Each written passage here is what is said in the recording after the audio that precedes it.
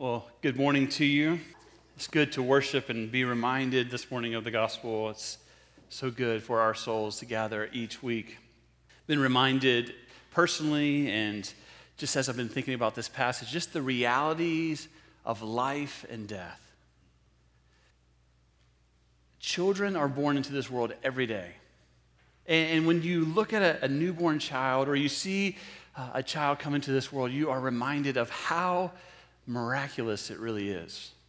I mean, you see this child, you're holding this child, and you can't really even believe this has happened, and yet it happens all the time, like multiple times a day. Throughout the world, there are children being born, and every time a child is born, you are reminded, man, this is amazing.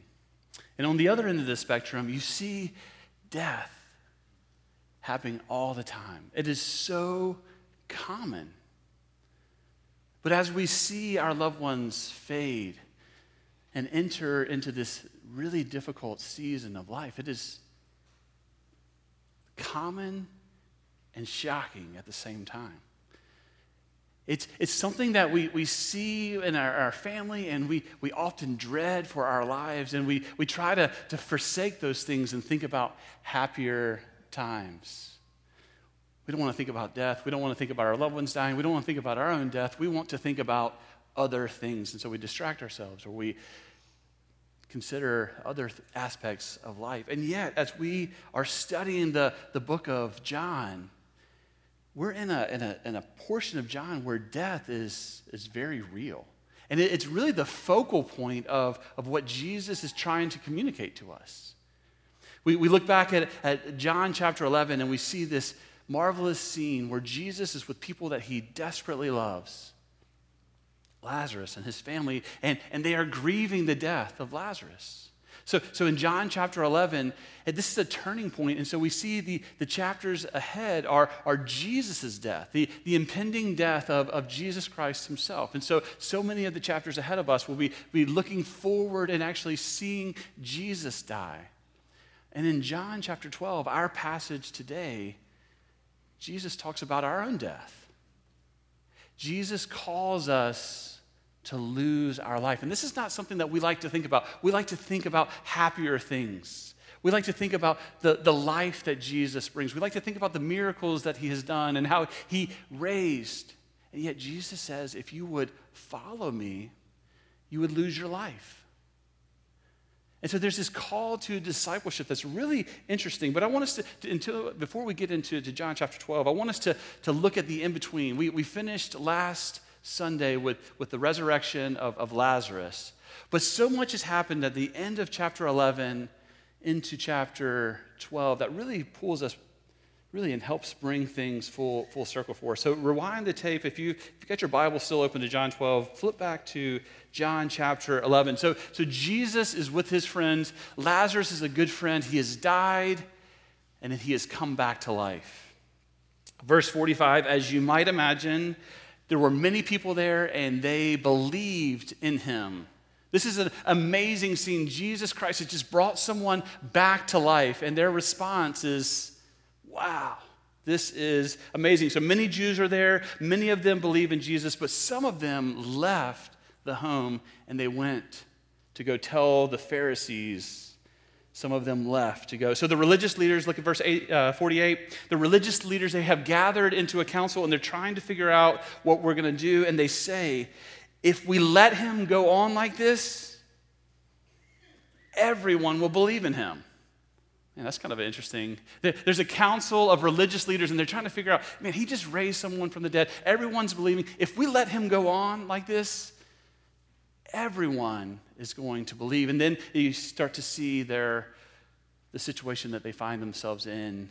They say, if he turns the world upside down, then Rome is going to come crashing down on us. There's going to be a revolt. This is going to get ugly. And then Caiaphas, the leader there, he says in a prophecy, he doesn't really even understand what he says, but he says, one man must die so that the whole nation doesn't have to die. They're really concerned about Jesus. He is going to create a stir. The Romans are going to come in. They're going to wipe us out. One man must die instead of the whole nation. And so in verse 53, they're gathering. They have made up their mind. They are going to kill Jesus. Verse 54, Jesus, he knows these things are going on, so he's guarded himself a little while. The religious leaders, they are actively looking for him. They're pursuing him. They want to kill him. Into chapter 12, we go back to the house of Lazarus and Mary and Martha. And we have this amazing story. And in my mind, as I've been reading through this, I know that I've read the Gospel of John before. I have had to, right? But I didn't connect this. That the story of Mary anointing Jesus with the perfume, that amazing sacrificial worship, that amazing scene, it happened right after Jesus had healed and brought back her brother to life.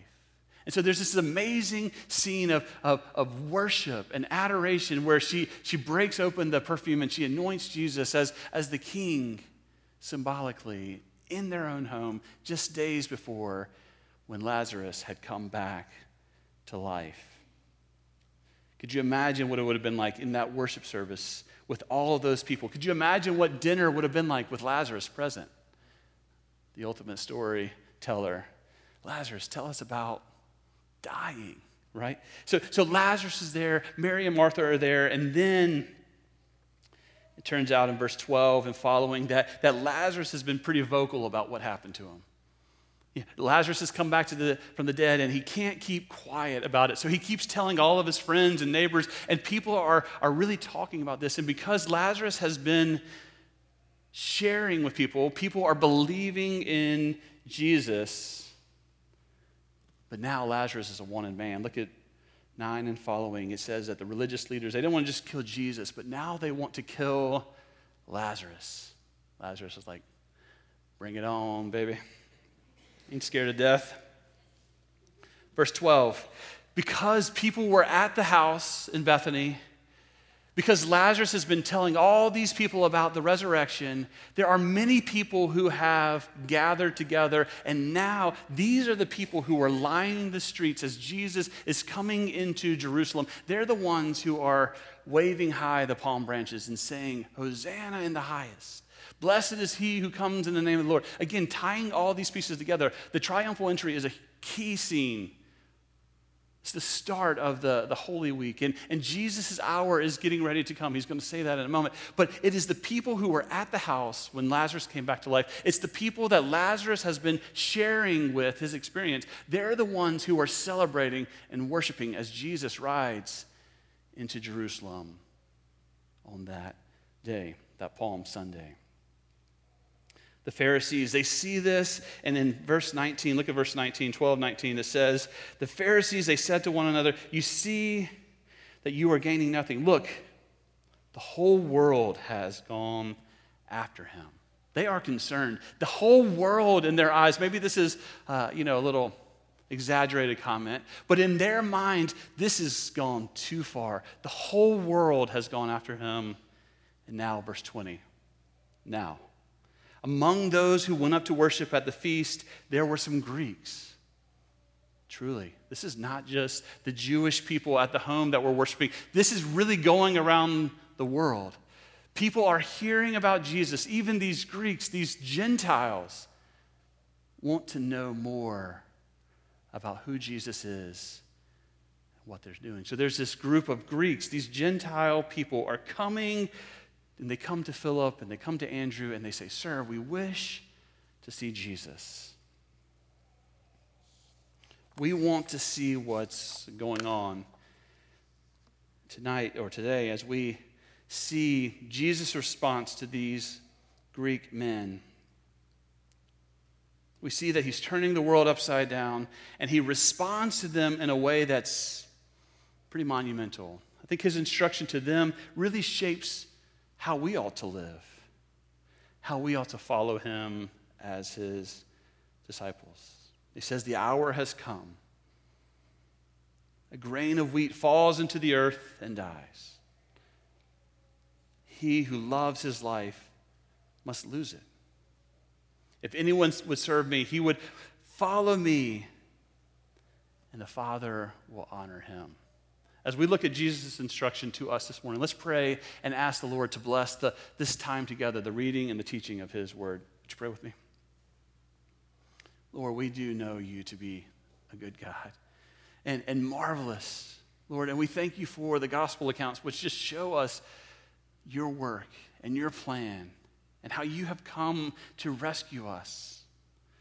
Lord, even today, as we consider your call, as we look at this instruction that you have given these men, what it means to be a disciple, what it means to follow you, I pray that our church would be made up of men and women, young and old, disciples who would forsake all to follow you. Lord, even as we think about the week ahead, Lord, I pray that this passage would shape the way that we love one another, the way that we follow you, the way that we serve even our community.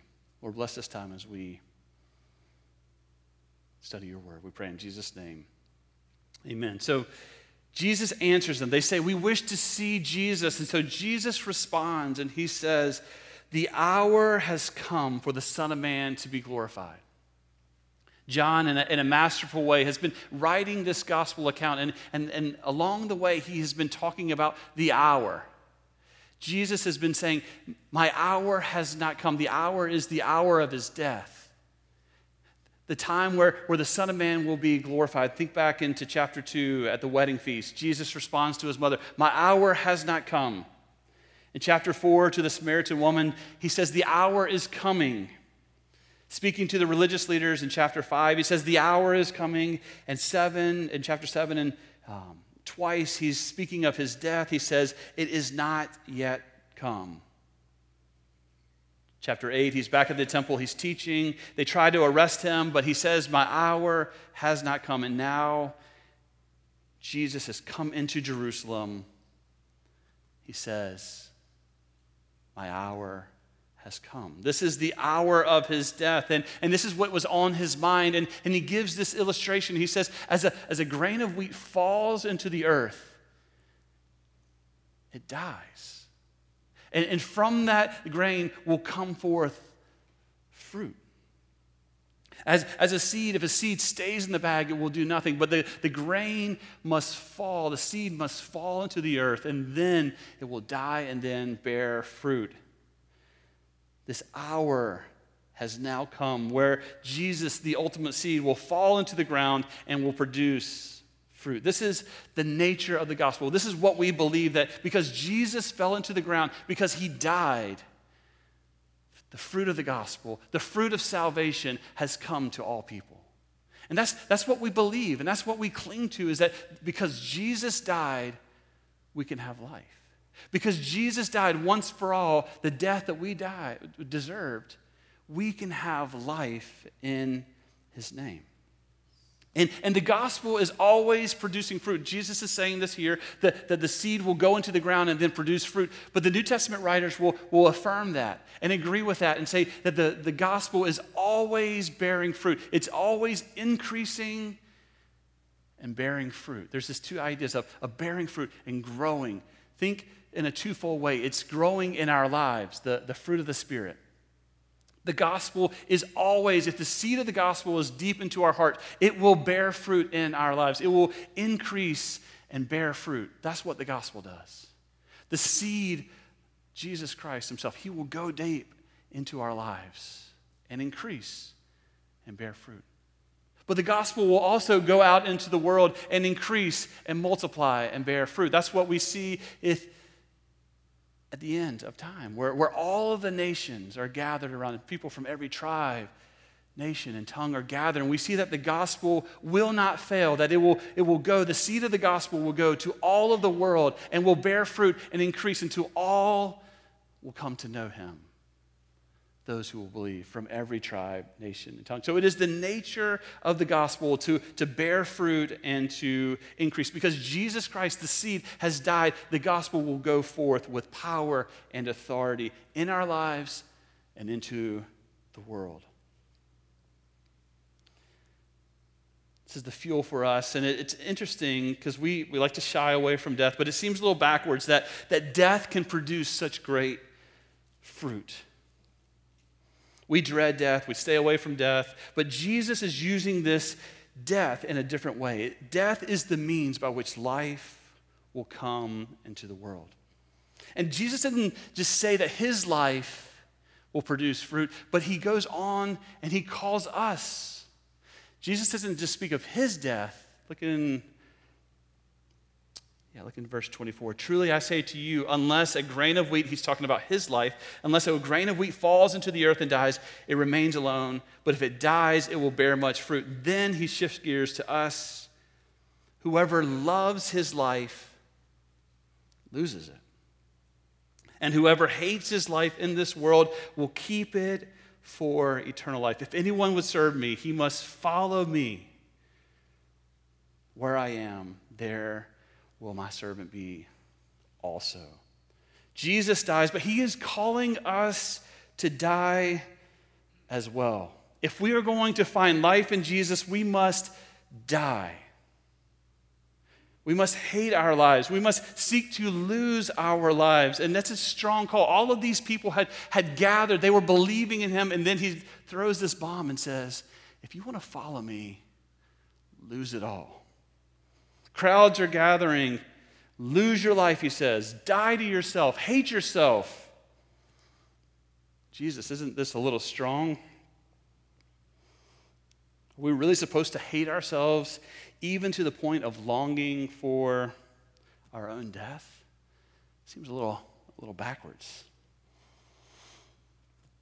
Yeah, it is backwards. About a year ago, something really great happened to our family. We inherited an awesome dog, Sydney. We got a 7.5-year-old or 7-year-old dog. She's a Beagle Boxer mix, but literally the best dog I've ever seen. And I say that because we didn't train her. We could brag about her because we had nothing to do with it. But literally, she is the best dog. The kids love her, but she hasn't chewed up anything. She doesn't go crazy. In fact, we have a motto at our house that says, be like Sydney, right? Luke, be like Sydney. Right? Because she's a great dog. She's the best dog I've ever had, the best dog I've ever seen. I know you got good dogs, but no, literally, Sydney is the best dog. But here's the thing. If I had the option, or if our house was on fire and I had to choose between saving my children or saving my dog, I'd choose my children every time, right? Let that dog die. I'm going to get my kids, right? Will, Nora, Kate, and Luke, my affection and love for my children is so great that if I had 1,000 times to choose, I would choose them every time. Don't even need a millisecond. Choose my children. Sydney, she's gone. She's dead to me. Man, it sounds a little harsh, Chip. Don't you love that dog? Yeah, but compared to my love and affection for my children, it seems like I hate that dog. I'd lose that dog in a heartbeat before I lose my children. That's what Jesus is saying here. If you want to follow me, lose your life. When you lose your life, you gain so much. Follow me and find life in the fruit of the gospel that comes.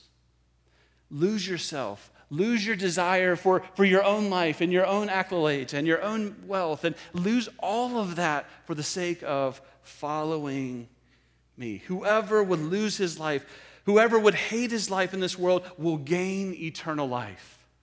Let your love and affection for me and what I am doing and the salvation that I am bringing, that the life would come out of my death, let that fuel your life. Put aside those other things.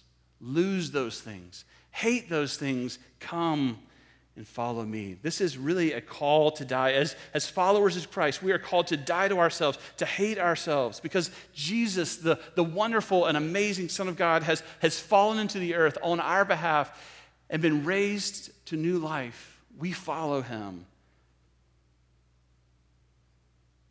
And that's pretty amazing in itself. But then here's the end of verse 26. Another backward statement. Jesus is full of these backward statements. It's better to give than to receive. Lose your life that you may gain it. But listen to this backward statement. If anyone would serve me, in verse 26, he says, if anyone would serve me, he must follow me. And where I am, there my servant will be also. Hear this. If anyone serves me, the Father will honor him. Time out, Jesus. I mean, I think our life is supposed to honor God. We're supposed to forsake all, follow you, and therefore honor and worship and glorify the Father. Jesus says, this is money in the bank, this is gospel. If anyone would serve me, the Father will honor him. This is amazing. We are God's children. We have been saved. We've been rescued. We have life because of his death. And now we follow him, and God honors us. This is amazing that God would honor a sinner like you and me. It shows you that there's life, there's grace, there's joy in serving him.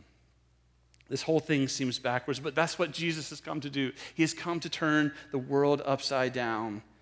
And this week, we have the opportunity in our Serve Roanoke to put the gospel on display to a lost world. We have the opportunity this week to lose our life for the sake of the gospel, to hate our lives so that we can demonstrate how much we love God and how much he has done for us. And it sounds strange. Wait a minute. This sounds so strange. It's going to be like 100 degrees tomorrow. Why in the world would we want to go out into the parks or go over to Old Villa Heights and tear down some handicap ramps and rebuild some stuff or trim some bushes? Why in the world would we want to do that? It's going to be hot. Don't you know that? We want to lose our life for the sake of the gospel. You would spend your evenings, your time off, your me time to chillax. You would spend that time this week going and serving others and coaching children in the sport of soccer and engaging their parents with love. You would do that? We lose ourselves. And if I serve this week, man, I'm going to get behind at work. Or maybe my grass won't get cut. What will the neighbors think? It's going to be all right. If we follow Christ, that means we die to ourselves. It means we die to our schedules. It means we die to our prerogative and our own agenda. We die to ourselves and we follow him and we find life. We find joy. We find purpose. We find the gospel is bearing fruit, not just in the world. Serve Roanoke is about our community, but it's also about us. As we lose our life for the sake of the gospel, we see the fruit of the gospel increasing and bearing fruit in our lives. I guarantee you, if you say, man, I'm going to forsake an extra hour of sleep and go and prayer walk with 10 other believers in the morning, you'll say, man, that was the best way to start my day. Because that's what the gospel does. It helps us to forsake ourselves, and it helps us to follow him. And when we follow him, we find so much life. And we say, man, worshiping and praying with my brothers and sisters, man, I can't think of a better way to start my day. It seemed like I was denying myself, but what I gained was so much life. So Serve Roanoke is about our community, but it's also about convincing us that it's worth it. Forsaking all, I trust you.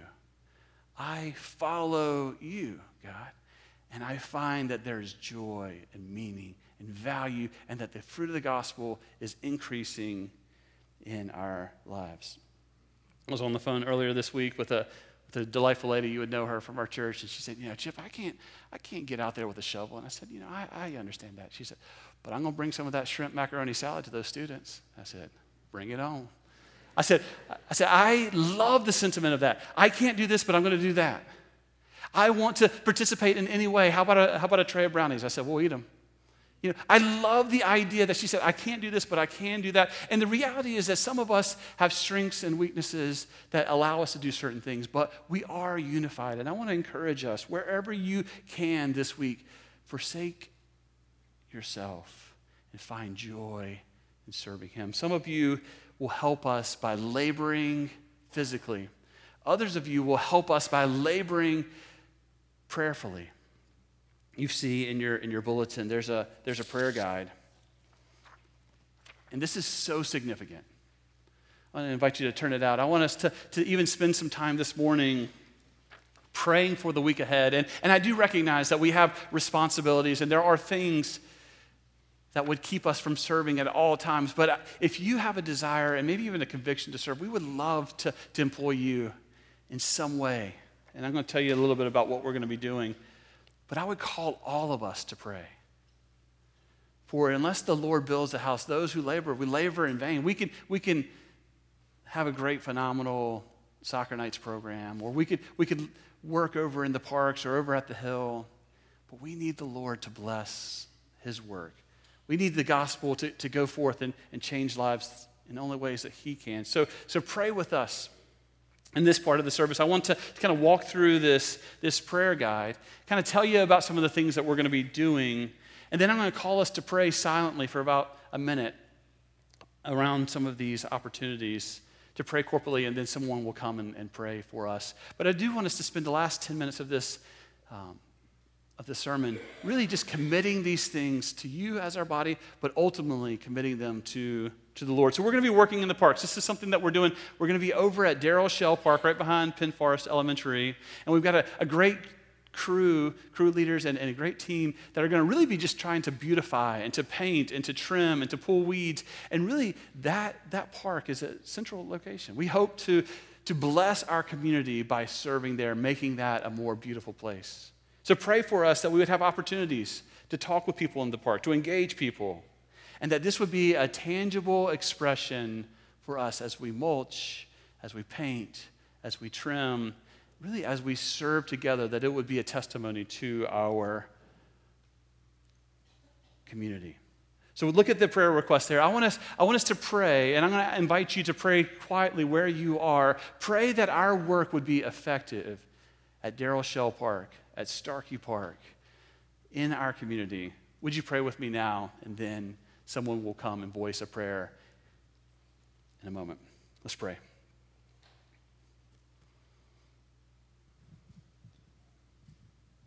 Lord, I want to pray for the teams that will be working in each of the parks this week.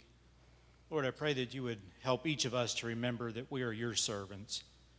I ask that you would allow us to do good work, Lord, and to accomplish much to make our community a better place.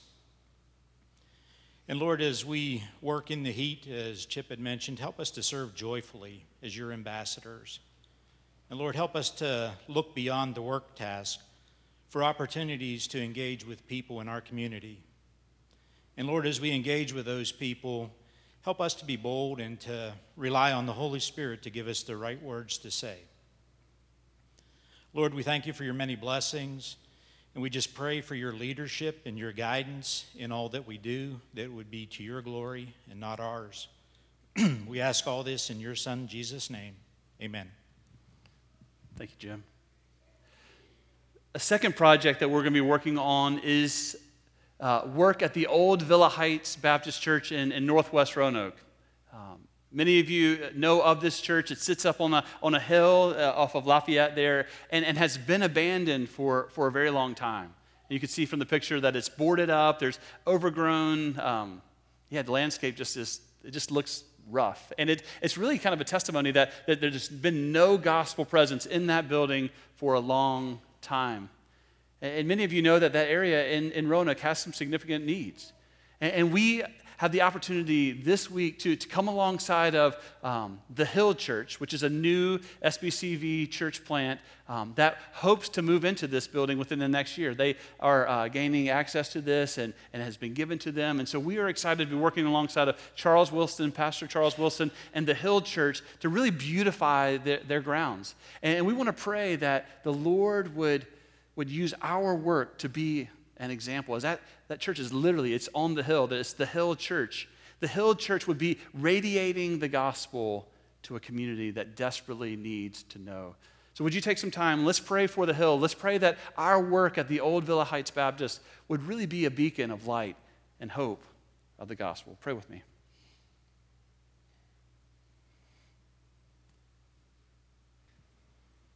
Dear God, we just would like to pray for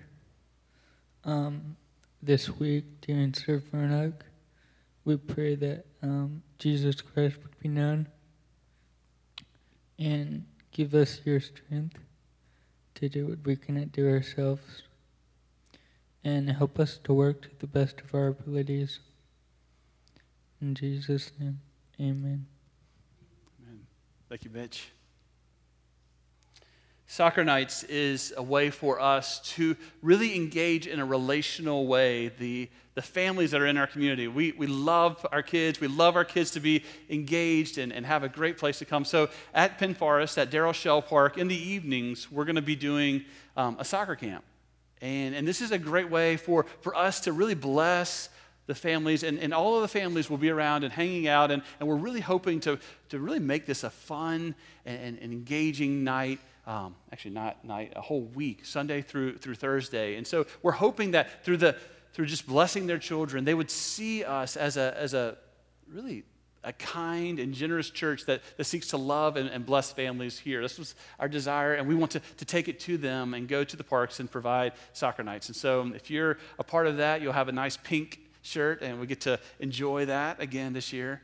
But soccer nights is really one of the best things that we do in the summer to engage and reach out in a relational way. We'll have 5 nights to be together with these children and families. Look at these requests for us, and would you pray for our soccer nights week?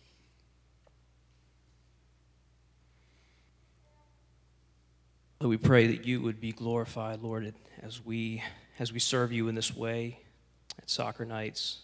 Lord, we pray you would equip us to teach these children well, that they would have fun, that we would be fun. We pray that we would be engaging to them and their parents, Father, that there would be organic conversations that come about, Lord, that even we would, as much as possible, push through the awkward to have conversations, just to get to know families, to invite them into our lives, maybe even our homes. Lord, we pray that you would use our work at soccer nights this week to glorify yourself. You would remind us that because of the gospel, we can and we get to give our lives away, and help us to do that at soccer nights this week. We pray in Christ's name. Thank you, Philip. Lastly, we want to pray for our students who are serving. This is a church-wide effort, but we have a great group of students. We've got about 25 students who are going to spending the night here at our church, enjoying the week of service together. And so we want to pray for them. They're going to really help us in the parks and at Villa Heights, and really with soccer nights. They bring a lot of the excitement and fun. And we're praying for them this week as they serve, that the gospel would take deep root into their lives. And so the students, this is a great opportunity for them to serve, but also for them to grow. Would you pray for our students that this week they would have the energy to serve, but also that their hearts would be changed to love God and know him more?